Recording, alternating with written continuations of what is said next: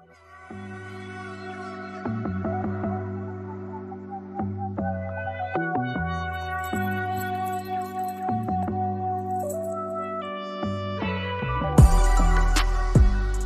to Basketball on Figueroa, the only podcast breaking down everything happening with the Lakers, Clippers, and Sparks.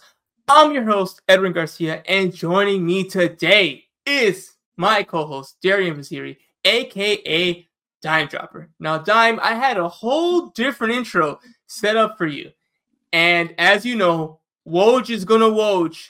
We got the Woj bomb of Woj bombs. This is why we do a podcast on the Lakers Clippers, because only us can break this kind of thing down at 1:30 in the morning on a Tuesday.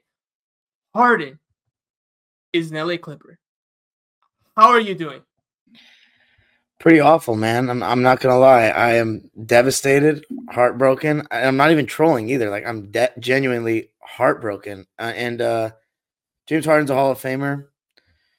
But, you know, growing up in Los Angeles, when the Lakers are we want to be, like, as much as Clipper fans despise the Lakers have won championships. So we're aspiring to be something like that, have teams like the Lakers have had in the past.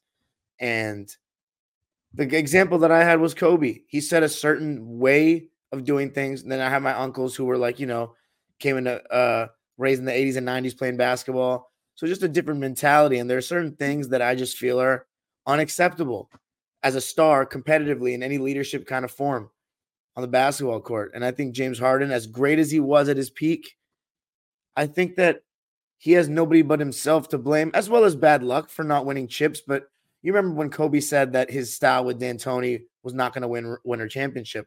I agreed then. I agree now. The thing is, I think Harden as a third option in Brooklyn looked pretty good. I think Harden, Kawhi, and Paul George is actually a decent combination. The thing is, though, is the Westbrook factor. We have gotten a good Westbrook. That was the reason why I didn't want this move. This has kind of become a Westbrook-led team. He's our vocal leader. He's our floor general. And I like the distribution so far this season. Everybody's getting into it. The ball is not sticking. James Harden just does things that I don't like. You know, as somebody who coaches at a middle school level and played like growing up, like there's just certain things. I don't like playing with the dude that's always pounding the rock. Like no matter how good you are, James Harden, he's not LeBron James.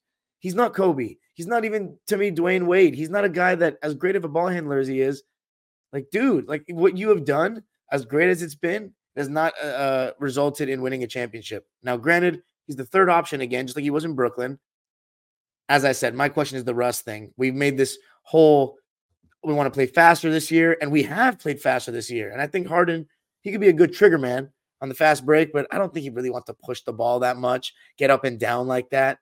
He hasn't played in a fast-paced offense for a while, and we just lost our power forwards, basically all of them. Nico Batum and Robert Covington, who have gotten off to a really great start defensively this season. If you watch the game against the Spurs, Rocco did an amazing job on Wemby, and Nico's been great defensively this season. So I'm devastated at the simple fact that I also, like, let's be honest, there is emotion when we're talking fandom here. And there's just some players that everybody just has that player that they don't like watching play. For me, it's James Harden, and now he's on my team. We have a super team, Edwin. This is the first Clippers super team of all time. Oh my God, what a bomb. The Clippers are a super team. I gotta find a way to make that an angle there. The Clippers are a super team? But are they not? I would say, what's the super part? Kawhi and PG are pretty good. To me, I don't have a definition, but I say, like art, I know it when I see it. I would say that super team is a team that is ridiculously stacked with an overwhelming amount of top talent that almost seems unfair to the opposition. And I wouldn't quite call the Clippers that, because I think there's a certain time when that would be true with these players, but this is not that time. I would say Kawhi is still extremely lethal. Paul George is extremely lethal. Russell Westbrook is definitely in a much more limited role, and I think even James Harden is as well. So I think if you took those guys all in their prime, yeah, for sure, that's super team.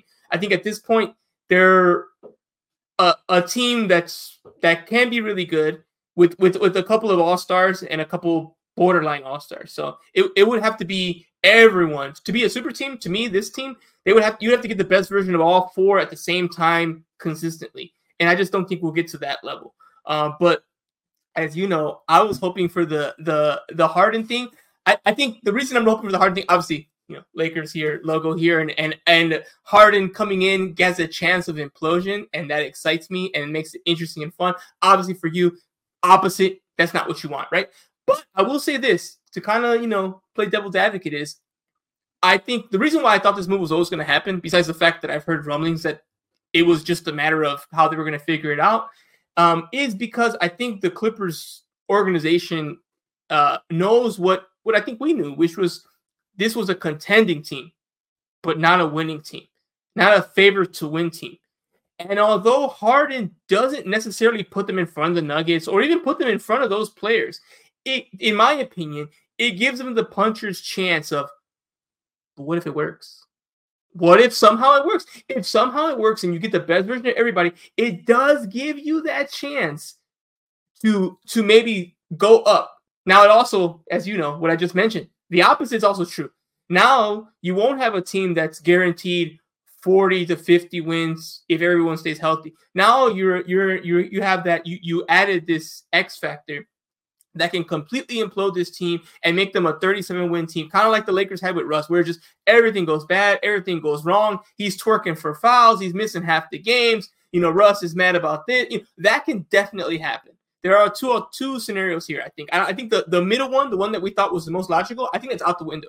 I think this team either is sub 500 or contending for a title this year. I don't think there's going to be an in-between. So for me, that's exciting because then the sub 500 is possible. And obviously for you, in the best case scenario, besides the fact that you don't like rooting for Harden, again, you don't like rooting for Harden, guess what?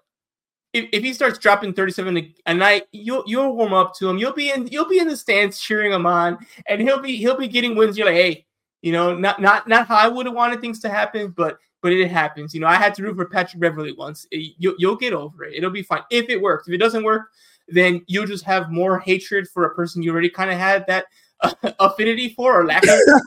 I don't want to make it seem like it's personal to Harden. I don't know the guy. He might be a good guy, but as a basketball player, I can't stand him. I'm using hatred lightly. Of course, we don't hate these players. They're human beings. But we hate them in the context of, I don't want to root for you, right? There's certain players I wouldn't want to root for myself, right? But if I do, hey, it's happened. It'll happen again, right? So, yeah, that's the whole thing that's happened. It just happened just a couple hours ago. I know you were spinning about it because it's not what you wanted. And I told you, I'm like, it's going to happen. It's just going to happen because I think the Clippers saw that. So what do you think about that logic that this wasn't a championship team, and this gives them a chance, but it also gives them a chance for implosion? Do you agree with that, or do you think even the best case scenario, there's really not a realistic chance for this team to get it done? Man, that's a tough question. I don't believe that this team is going to win the championship now. I didn't believe it was going to win before, but I actually think we had a better chance of winning it all without him. But contrary to that, though, I think we have a better chance of going further with him and losing. I don't know what I think our floor is higher. Do you know what I mean? Your ceiling, you mean, or the floor? No, our floor. I think we have a better chance of making like the second round. But I'm saying to win it all, I think this is just a weird mix. I really like what we were doing. I just don't think this is what we needed. If we needed to tweak something, I wanted to give it like 10 games. But I love the way our defense was looking. We're swarming around. I know we were playing weak teams, but we destroyed them. We rested our starters in the fourth. Do you know how many times we got to do that last season? Like very, very few. And Westbrook, Bones, like this was just a different feel, a different style of play. They're trying to push the pace, and they look serious. Paul George and Kawhi are actually, guarding, and every single second they're in. I was just very happy with it, and I wanted to see how it went. So I don't believe. Yeah. There's one thing I don't understand with some Clipper fans, mainly on social media. They were all saying if Kawhi and Paul were healthy, we have such a good chance to win a ring and all this, and that's all it takes. And then all of a sudden, we're not good enough. They must have thought, I'm just saying, they think that we were going to win in 2021 and Kawhi not gotten hurt. But I think our team now is better than it was then. I think so personally. Maybe they disagree. Sure. I don't know. What do you think? So for me, I think both extremes are now higher. I think your floor is lower, and I think your ceiling's higher. because the floor to me is implosion. It's Harden and Russ don't get along. PG and Kawhi aren't playing defense anymore. I think that I can see the disaster just like the Lakers had with Russ, but I can also see the opposite side where the thing I think they saw was that they just weren't elite enough. The Clippers, even though they had a good, first week, and we'll talk about this week's slew of games in a moment. They did have a good week. They had a good week. They could have only won one more game. They almost got the perfect week that we were talking about. So I think they've played pretty well. But I think they saw that long term, they don't think they had enough. And I think now they have a chance of having enough. I'm not saying they have enough. I still would pick. I kind of still have them in the same spot. But if you knew the future, right? If we can just go 8 months away, hey, actually, the Clippers come out the West. I can see it. I would be surprised, but okay. So I'm guessing that means, how that happened. What's going to happen to the Denver Nuggets? Yeah, but Russell's his best self. Harden had a 37-point game. Kawhi was a two-way defender, and maybe they ended, they were the third best team in the West, and they beat an aging Lakers team that was a 2 seed, and then, I don't know, maybe the 1 seed gets upsetted by the Warriors, and then the Clippers had home court. I could see a scenario where before it was really hard for me to see a scenario without every team having major injuries. Now, again, like I said, I think the floor is lower too. This could as any team that's had Harden will tell you, this can end bad.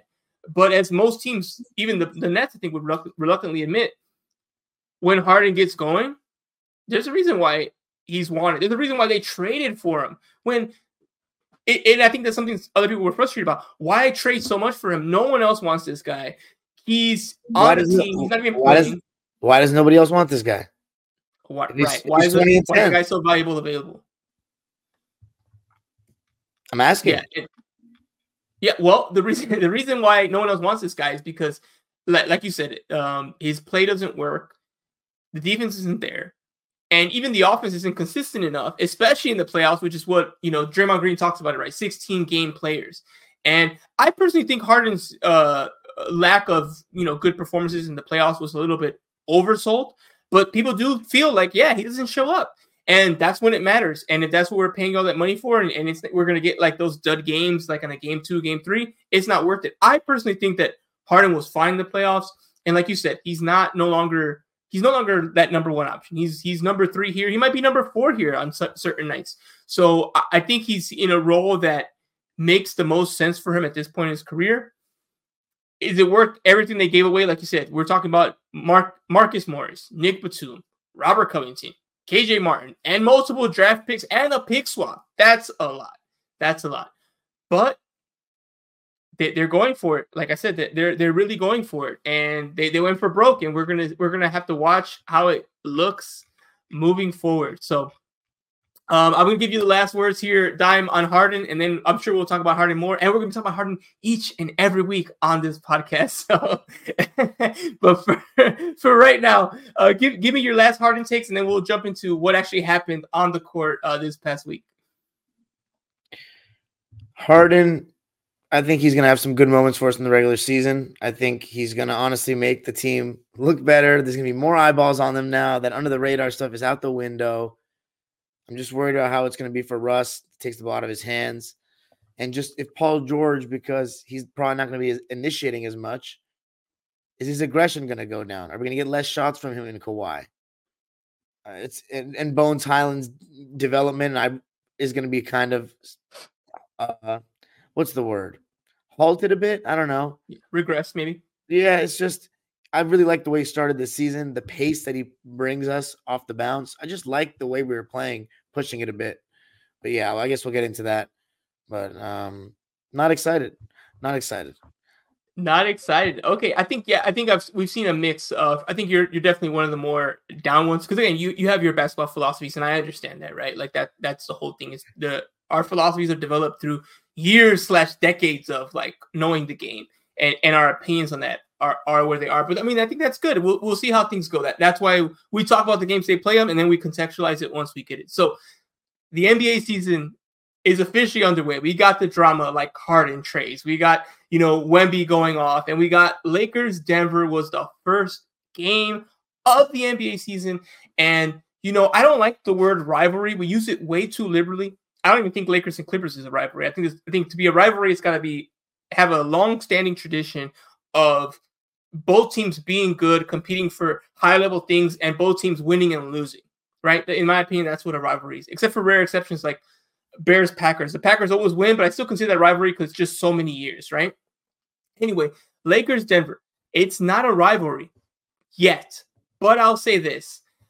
The Denver Nuggets clearly don't like the Los Angeles Lakers, and their fans made it known. They made it known. They were loud about, I honestly think obviously the championship was the main thing, but I think the fact they beat the Lakers, that meant something to that fan base. And it makes sense when you look at the history of the Denver Nuggets, go as far back as you can, you'll see that the Lakers were often the team they faced that knocked them out whenever they had a good team, including those Carmelo Anthony Denver Nuggets squads. And those fans didn't forget that.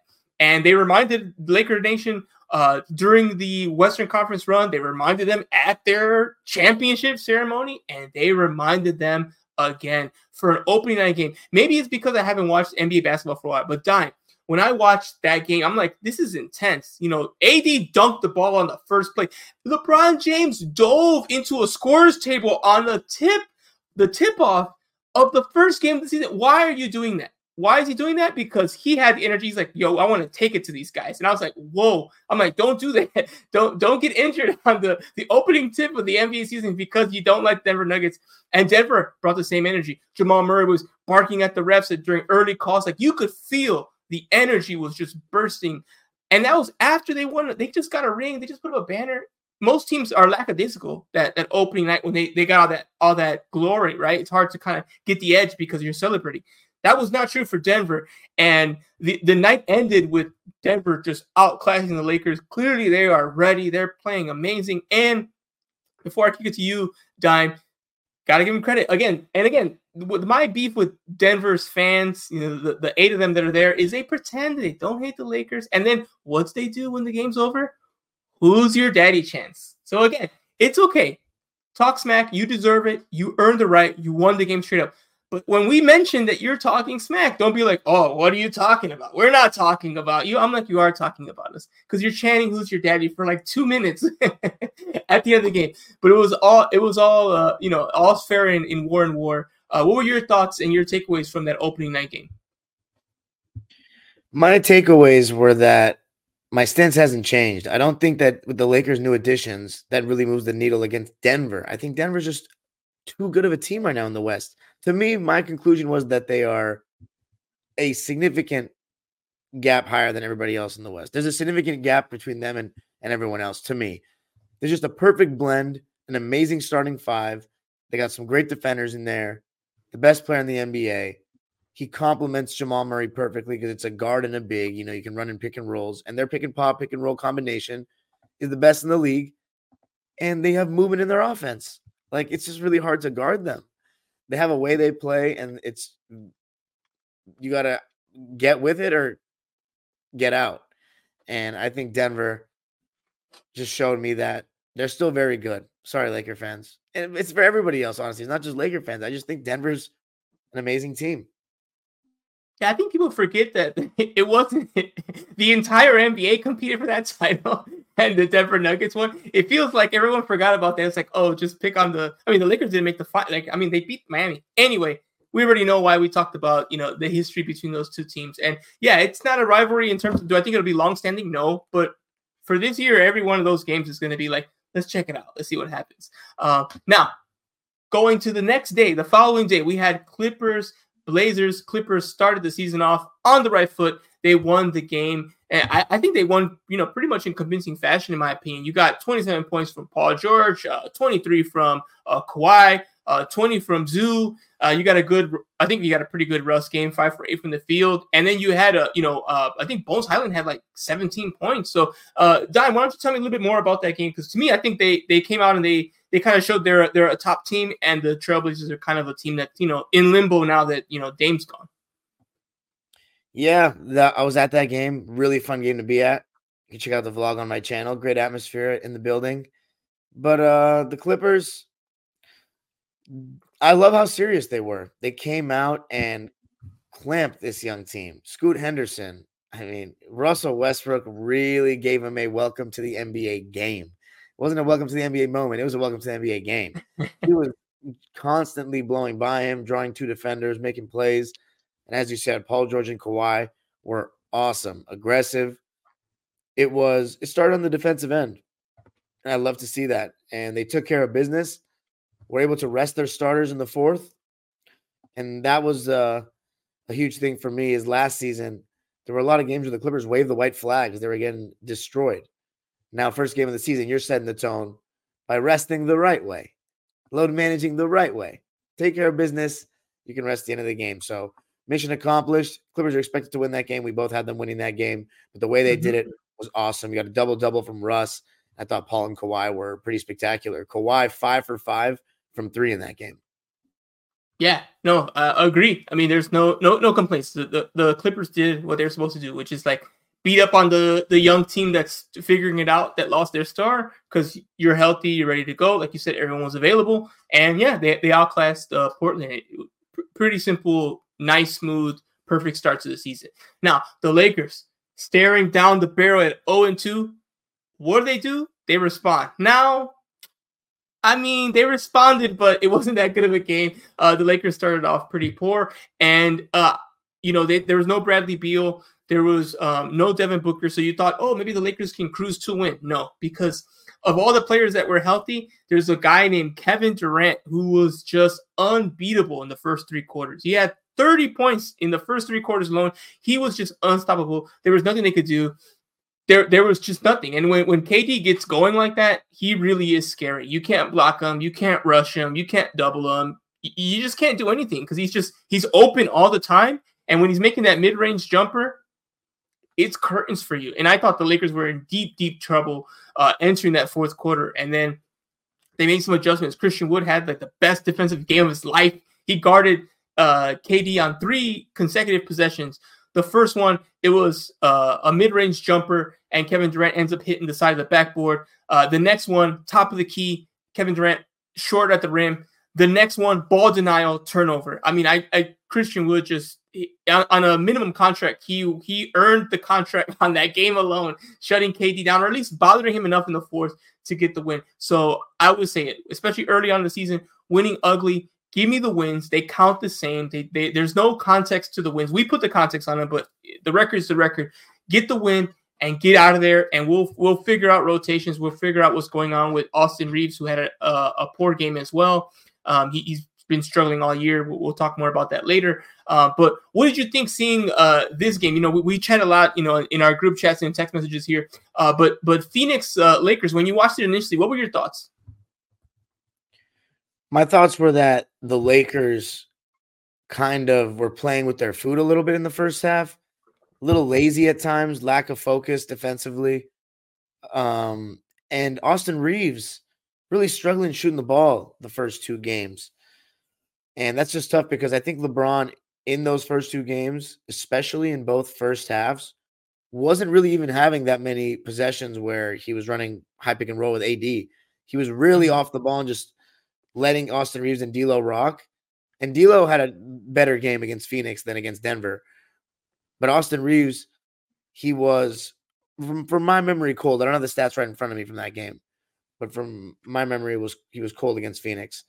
And KD was spectacular. Those are my takeaways for the first 3 quarters.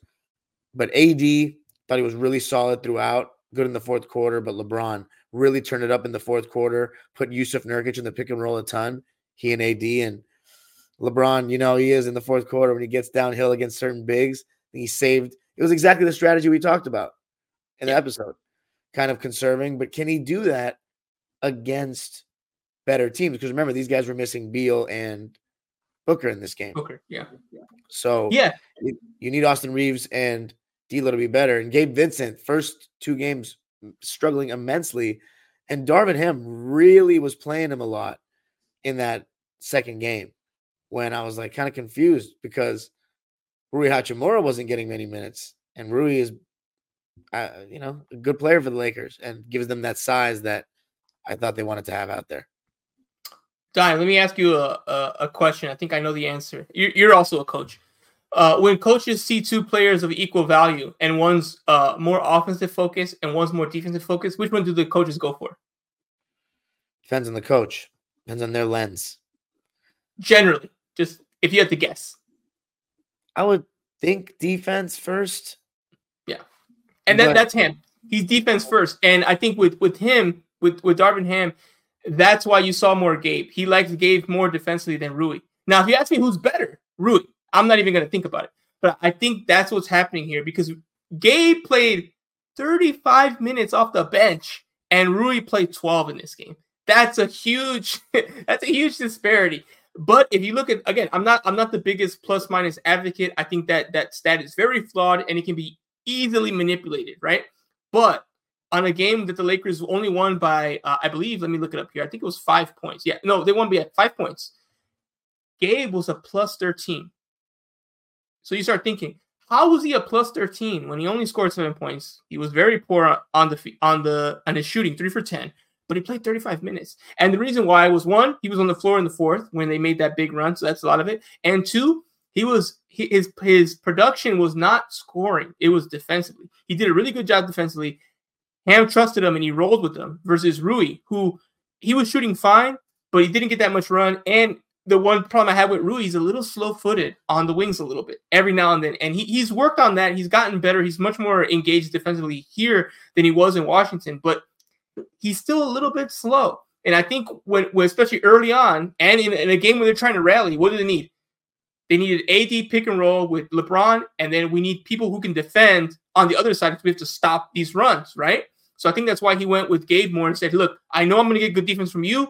I don't need Rui's offense. I need LeBron and AD's offense. So Rui, you're sitting this one out, and we're going to roll with it this way. So that's what I think my opinion on his logic for. Now, I'm not saying that's the right way to go or the long-term solution, but I think that's what he saw. And Ham has always stressed defense first. And I know a lot of coaches do, and then you're like, okay, whatever. But when you see his words and his actions and they line up, you're like, okay, so you're actually not just saying that.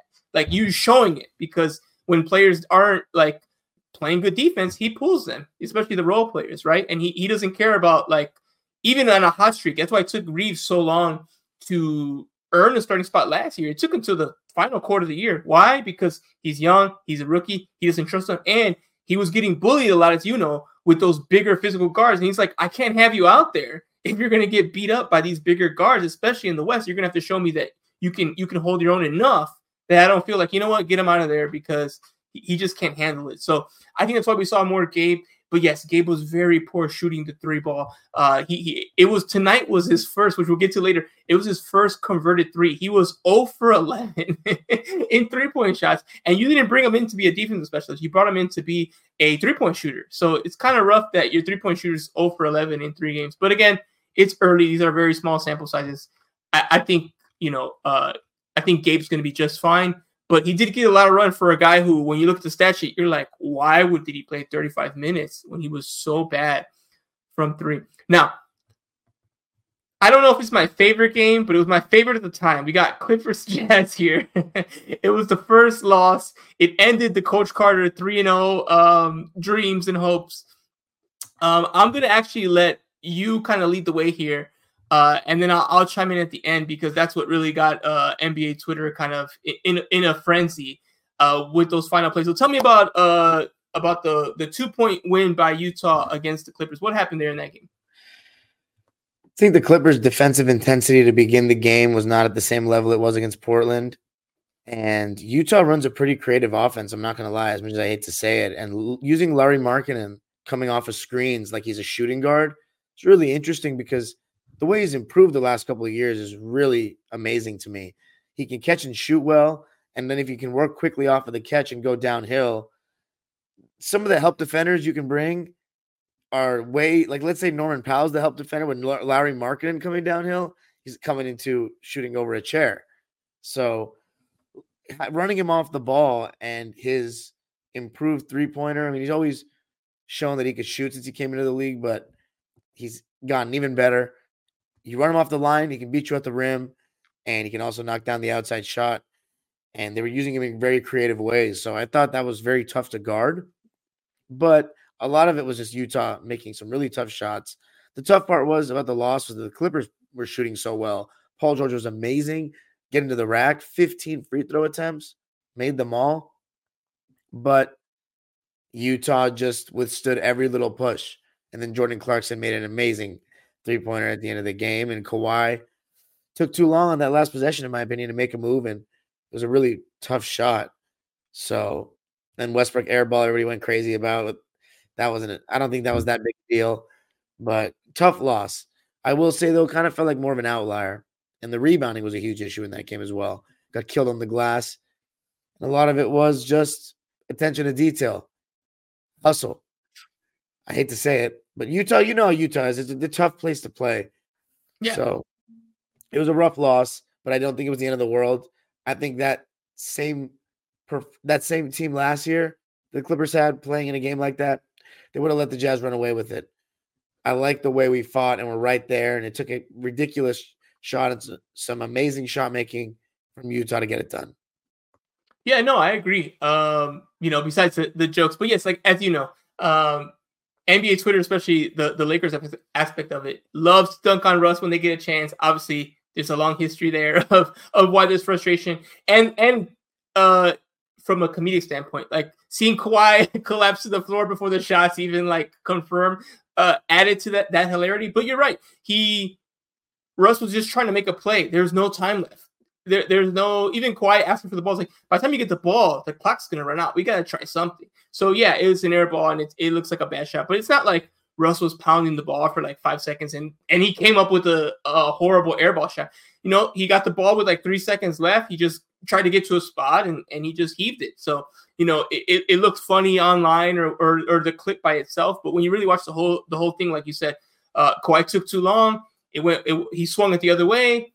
Time's running out. He just took a shot and it was a bad shot, but I mean, you can't really fault him that much. It was clearly a breakdown of a play and kind of, maybe too long to kind of execute on. But that was the first loss the Clippers season. And like you said, overall, you gotta feel pretty good about that because it did feel like an outlier, and it was still a close game. So it wasn't like they got blown out in Utah. It was just could have won, but kind of didn't get it done. Now the Lakers, we're going to go back to the Lakers playing on Sunday, which was, just the other day. This game was, for me, the frustrating one because we got one bad game against Denver, but they're the champs. Then you had a bad game against Phoenix, but you won, were able to overwhelm them in the fourth, fine. And then against Sacramento, again, another good team. The Lakers don't get any breaks early in the season. They always play a bunch of marquee matchups. Even this week, we're going to have a few of those coming up. But Sacramento, a good team, but again, a horrible start. 41-28. You can't let a team score 41 in an opening quarter. Like, where is the urgency and the focus to start the game? I put that more on the coaching staff than the players because you need to get them ready. And if they're letting someone score 41, you didn't have them ready. Something didn't happen there. Some chain of communication, the redirecting, the timeouts, I don't know. But you can't let them score 41 like that. That's just a tough hole to dig yourself out of. And the Lakers struggled all game digging themselves out of it. Now, eventually they did, and they even forced overtime. But again, having to come back from so much, it just takes a little bit to get pushed the other way over the edge. And I think that's why they weren't able to close it out in the fourth. And we already mentioned a tough Reeves game before. Oh, this one takes the cake. 1 for 12 from the field, 5 points. He was pulled. He wasn't there at the end of the game. And to me, that's the concerning part. That's the concerning part for Austin, at least in the early parts of the season. I'm not concerned about him career-wise because I've seen him play for so long. But for right now, I'm like, I find it interesting that the main coach of the team, the head coach of the team, when the game's on the line, said, you know what? I'm not going to even give you a chance to work yourself through it. I'm pulling you out of the game. That's supposed to be your starter, maybe your third best player, and definitely a bona fide starter this year who, represented Team USA, all that stuff. And if you're saying on game 3, I can't risk it, man. Like, you're out of there. That's not a good sign. That's not a good sign. And the Lakers were unable to win the game anyway. And to Ham's credit, he did acknowledge that, one thing that we talked about in the pod before that you mentioned, Dime, was that coaches can have bad seasons too. And it really stuck with me because I never really thought about it like that. Like, yeah, coaches can have bad seasons, right? And I think Ham's acknowledging he's made some rough mistakes already, right, with his rotations. And it just didn't make sense. I was just singing Christian Wood's praises in the game before And what does he do? He only plays 14 minutes in this game. Why? There's no rhyme or reason. He played great with AD. They were paired together. It worked. It was awesome. He was shutting down KD. How is the next game a massive reduction in minutes? It doesn't make any sense. And Ham didn't mention him specifically, but when you look at the timeline and you see what happened in the game we're going to talk about coming up and the game before, it's very clear that he realized, yeah, I probably should have gave Wood more run, and that probably would have helped. And again, plus minus, not the best indicator, but Wood had the best plus minus. In his 14 minutes, he was a plus 12 on the court. He had 11 points, 5 rebounds in 14 minutes. Why didn't he get 25, 30 minutes in a game where they needed him? And again, Gabe Vincent, 32 minutes, 0 for 2 from 3, 2 points. It just, the math isn't mathing there with the Lakers. What did you see in that Sunday matinee there against the Sacramento Kings? Sadly, I was at the Clipper game, so I didn't get to watch it. Oh, okay, and cool. I'm unfortunate, but I will say my only line of thinking to play devil's advocate for Ham is Sacramento plays pretty small with Keegan Murray at the 4, and they play a really fast pace. Did he not? Maybe he didn't want to have 2 bigs out there as much. That's my line of thinking. Okay, yeah, no, that I can see that. Like I said, I still think it would have been better, but again, we're nitpicking it. It's early in the season, and like you said, players are figuring it out, coaches are figuring it out, and he did acknowledge. He didn't mention it by name, but he said, "I'm going to tighten up my rotations. We're gonna work some things out," and we'll talk about that later. But the Clippers definitely had one of the marquee matchups that Sunday because Clippers Spurs. Last year, no one would have cared about this game. This year, everyone was like, I gotta check it out because I gotta see Wemby. We know Wemby's coming. Wemby's here. The Wembanyama hype is at a high I haven't seen since Zion. It's the last player this hyped, and I think he's even more hyped than that. So, you can compare him to whoever you want to, but no matter what, he's a player, and this Spurs team is a team you're going to want to check out on League Pass throughout the year and see how they are. Before we get into the game, ultimately the Clippers won, which makes sense because no matter how hyped you are about Wembanyama, he's very young. He's not used to this league. He's a rookie. He's a baby, right? So he's not going to beat a Clippers team that's fully engaged and focused. And that's not what happened, right? They blew him out. But what did you think about, before we talk about the Clippers and how they did, what do you think about Wembanyama now that you saw him in person, which I also saw him in Summer League, but that was a very different Wemby to the Wemby you saw on Sunday. What did you see from him? He's very tall. The way he's extremely the Dylan tall. Brooks answer. He's tall. Yeah. The way he covers ground is amazing. I mean, he can take one step and close out from the free throw line to the 3-point line and still get super high up in the air and block your shot. It's unbelievable. He can reach from the foul line and almost like he can get to the 3-point line, like dig and take the ball from somebody. It's unbelievable. Or vice versa, standing behind the 3-point line and then reaching to someone at the foul line. It's to get steals. It's ridiculous. But besides that, he didn't have a very good game. So Clippers locked him up. You know that the scouting report is going to be put bigger physical wings on him that can stay with him laterally and make him try to take advantage of his size. Right now, the only way he's going to do that is shooting over you. He's not going to bang in the post with those guys, even though it seems like he has skills in the post, but can he do it against the NBA strength, the athletes? That remains to be seen. I think obviously he's young. He can develop that, but right now, Robert Covington, no longer on the team. Nico Batum, no longer on the team. This is an amazing job on him. Oh, God. Yeah, you're right about Wemby. He's very young. It's gonna take him like 3 or 4 years to really get it.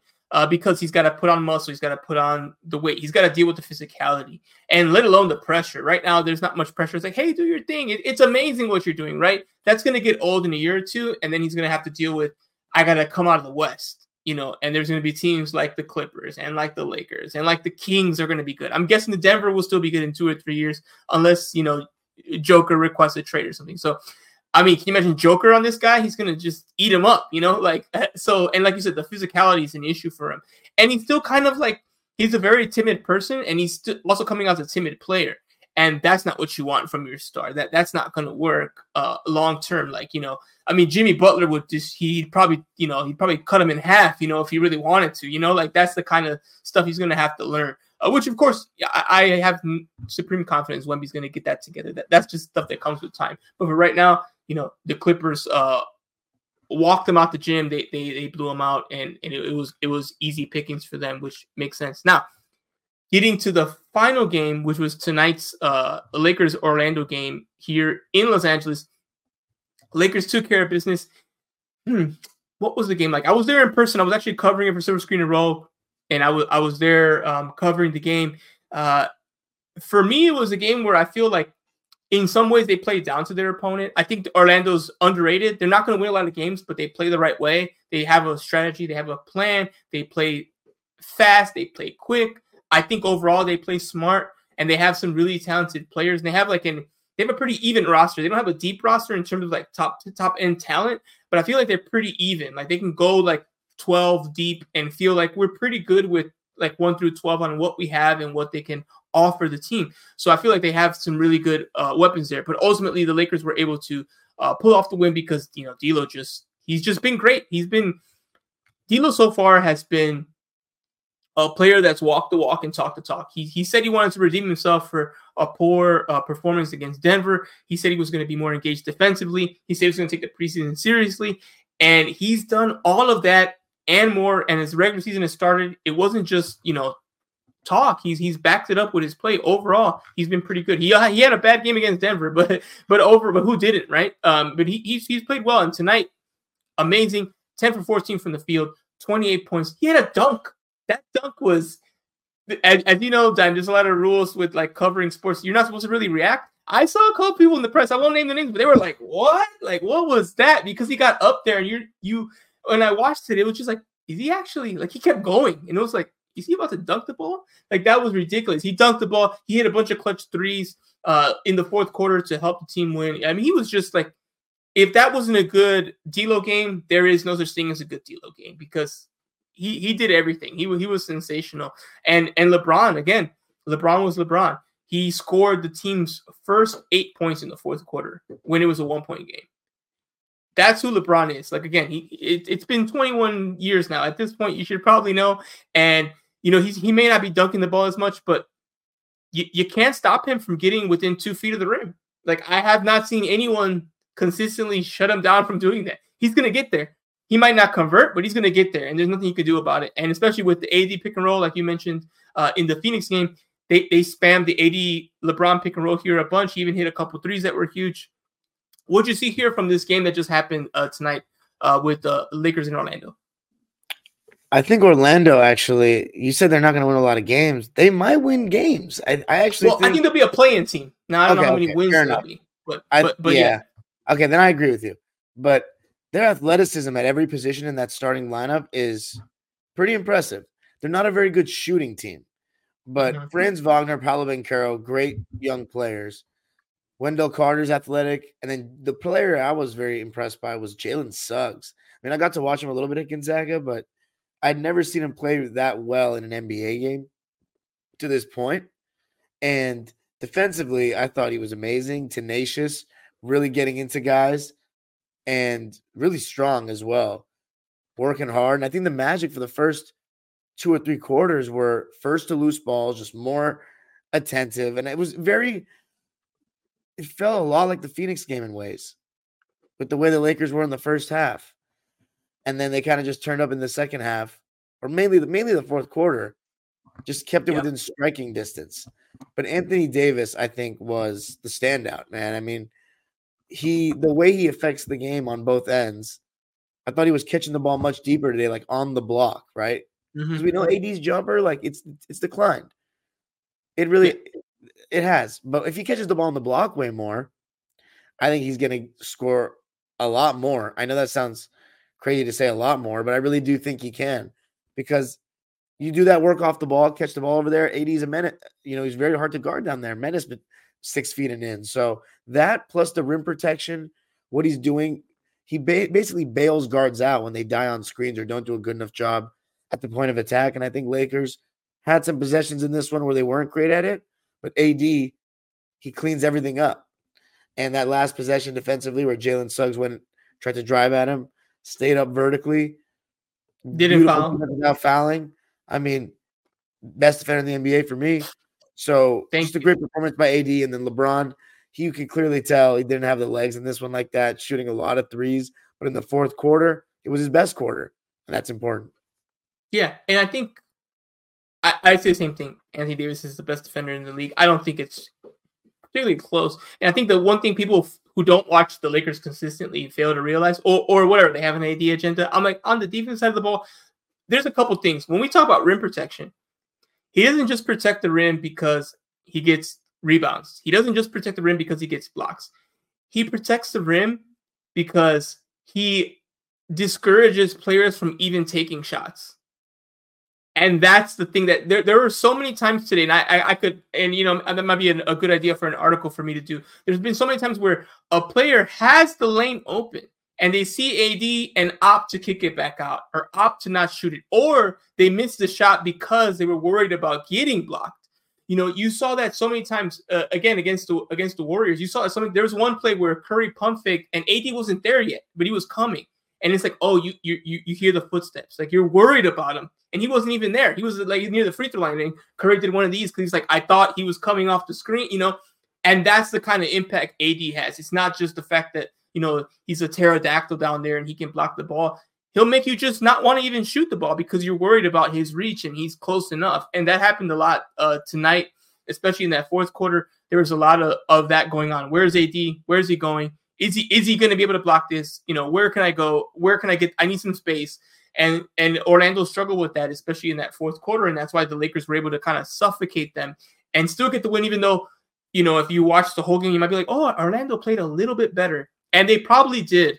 But again, the fourth quarter, it's still Bron, it's still AD. And then D'Lo just kept, every time the Magic hit a three, D'Lo hit a three. And I was like, okay, so I guess we're going to take this one. And sure enough, like you said, great defensive stop.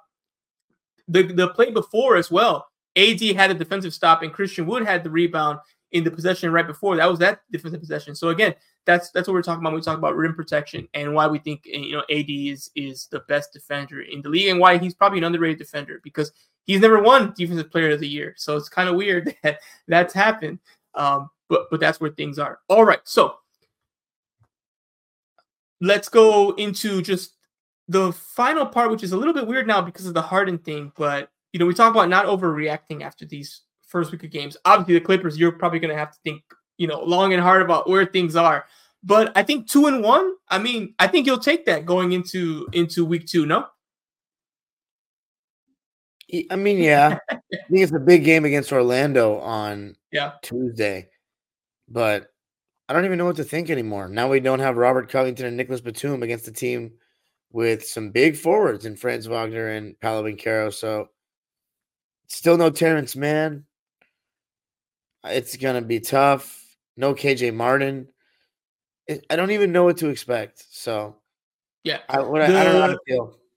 Yeah, the Lakers had the same situation last season when they made all those big trades. Like, okay, but those players won't clear from the medical thing for like another 48 hours. And guess what? We have a game. So we had one of those games where like Max Christie played a lot and our G Leaguers had to kind of like, hey, we're going to lose this one too because like half our roster left and the new half it's not. They're literally packing their bags as we speak. So that might happen with the Clippers here against the Magic. But also the Magic are coming off the back-to-back.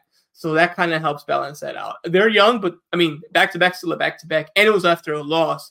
So, that might factor in there and be in the Clippers' favor. And the main stars for the Clippers are still intact. These are obviously their key role players, but you still got Kawhi, you still got PG, you still got Russ, and you're resting while the other team isn't. I don't know. We'll see what happens there with that. But for me, when it comes to the Lakers, they're kind of where I thought they would be. They're 2-2. I thought they would play better in the losses than they did, but ultimately they're right where I thought they were. So I try not to overreact, especially to the first couple weeks, which is always so hard to do, like the Gabe Vincent shooting. Again, tonight was another night where Austin Reeves was benched with, I think, 4 minutes left. They took him out of the game. They didn't bring him back, and they won. Now he can't be feeling too great. That's all I'm saying. He can't be feeling too great. Like, oh, what's going on here? Do I think he's going to get benched from the starting lineup? No. But again, it's just not good that keeps happening. And he was getting cooked. Markelle Fultz was clearly targeting him, and he was getting everything he wanted in the third quarter, which I think why they pulled him. Because, like, hey, they figured it out. Like, you can't guard that guy. And they spammed it like 3 of 5 plays in a row. And he scored like on 2 of them. And he just missed the 3rd one. So I was like, this is bad. And Ham saw it too. And that's why he pulled him. And they won the game. So those are things for the Lakers to kind of, keep an eye on it as the season continues. So let's talk about the upcoming games. You already mentioned it. We got Clippers, Magic on Tuesday. And then we have Lakers, Clippers on Wednesday. So we'll both know everything that's going on in that game because that game's happening at 7:30 on ESPN. That's going to be a big one. It's technically a Lakers home game. Obviously, it's the same stadium. What really differentiates that, besides the court looking different, is it'll be the Lakers season ticket holders there instead of like the Clippers season ticket holders and things of that nature. But that's kind of how that's going to work. Then we have Saturday, Lakers Orlando, and then Monday it's going to be one of those games where both teams play at the same time. The Lakers will be at Miami, and that'll be on NBA TV, and the Clippers will be playing the New York Knicks in New York, Madison Square Garden. So for these slew of games this week, I know it's hard with all the stuff happening with the Clippers, but what do you think the week's going to look like? What kind of record they're going to have after this? Oh my God. I think we're going to lose to the Magic and the Lakers, honestly. Okay. And when would James Harden's debut be with PJ Tucker? Like, when are those two going to play? I think Monday is pretty realistic. That's 6 days away. I'm guessing he gets cleared against the Knicks in Madison Square Garden. Little Harden action. ISO Harden. Oh my God! In the Garden. Harden in the Garden. Oh man, I think give it to the Knicks. Wow! Oh, so you went last Julius week. Randle's gonna destroy our front line. Last week you had them not winning. This week you have them. Last week you had them winning. This week you have them losing. Wow! Oh, the Harden. I'm gonna say they get one of them. They get one of them. They got to. I mean, imagine if they get one of them. They still beat the Lakers. At this point, I would have to figure that it's in the script. They have to be. They will. You know what? Let's say I'm going to go with the Clippers beat the Magic because they're on a back-to-back. They're on a back-to-back, and the Lakers took them to the last second, but no forwards against Paolo Banchero, and besides Kawhi and Paul, it's a guards league. Come on. Yeah, we'll see. Suggs and Fultz are going to be good to throw at Westbrook, to be honest. Yeah. I'm going to have the Lakers. I have the Lakers finally ending this ridiculousness and beating the Clippers. It's about time. It's been 11 games. Ty Lue's never lost to the Lakers except when he applied for a job. But other than then, he's never lost to the Lakers as a Clippers head coach. I think that finally ends. Then the Lakers play Miami and they play Orlando again. I think they go 2-1. I think they'll probably beat Miami. Maybe they lose to Orlando, on the road. I think at a certain point, one of these players is going to rest. LeBron's been playing a lot. I think they're going to find a reason to kind of sit him down for one of those games. I don't think anyone's going to sit in the Lakers Clippers game. I think that one will be just play straight up, and then after that, maybe he gets a rest on that Friday or that Saturday or that Monday. Especially if he gets that Saturday off. You won't have to play till Monday. That gives him, 4 or 5 days off in between games. It's probably good for him at this point. So that's kind of where I see things ending for the Lakers there. So yeah, again, the NBA is never boring. And just like that, the Clipper season is completely changed. And I just can't wait to talk to you about it next week and see where things go. So I think we're going to wrap it up there. Harden is now an LA Clipper. NBA's completely changed there. The West is completely changed there. We'll see what that does. The Lakers have been struggling, but they're 2-2. The Clippers are now going to embark on this new journey, the Harden era. He's coming home, Dime. He's coming home. So with that, we're gonna wrap it up there. So we're gonna let Dime kind of take a walk outside and get some fresh air there, touch grass, as the kids say, and we'll be back next week. Win or lose, we'll be talking about what's happening with the Clippers, what's happening with the Lakers, and we'll be wrapping up those games and seeing what the big storylines are there. So once again, I'm Edwin. This is Dime Dropper, and we're out.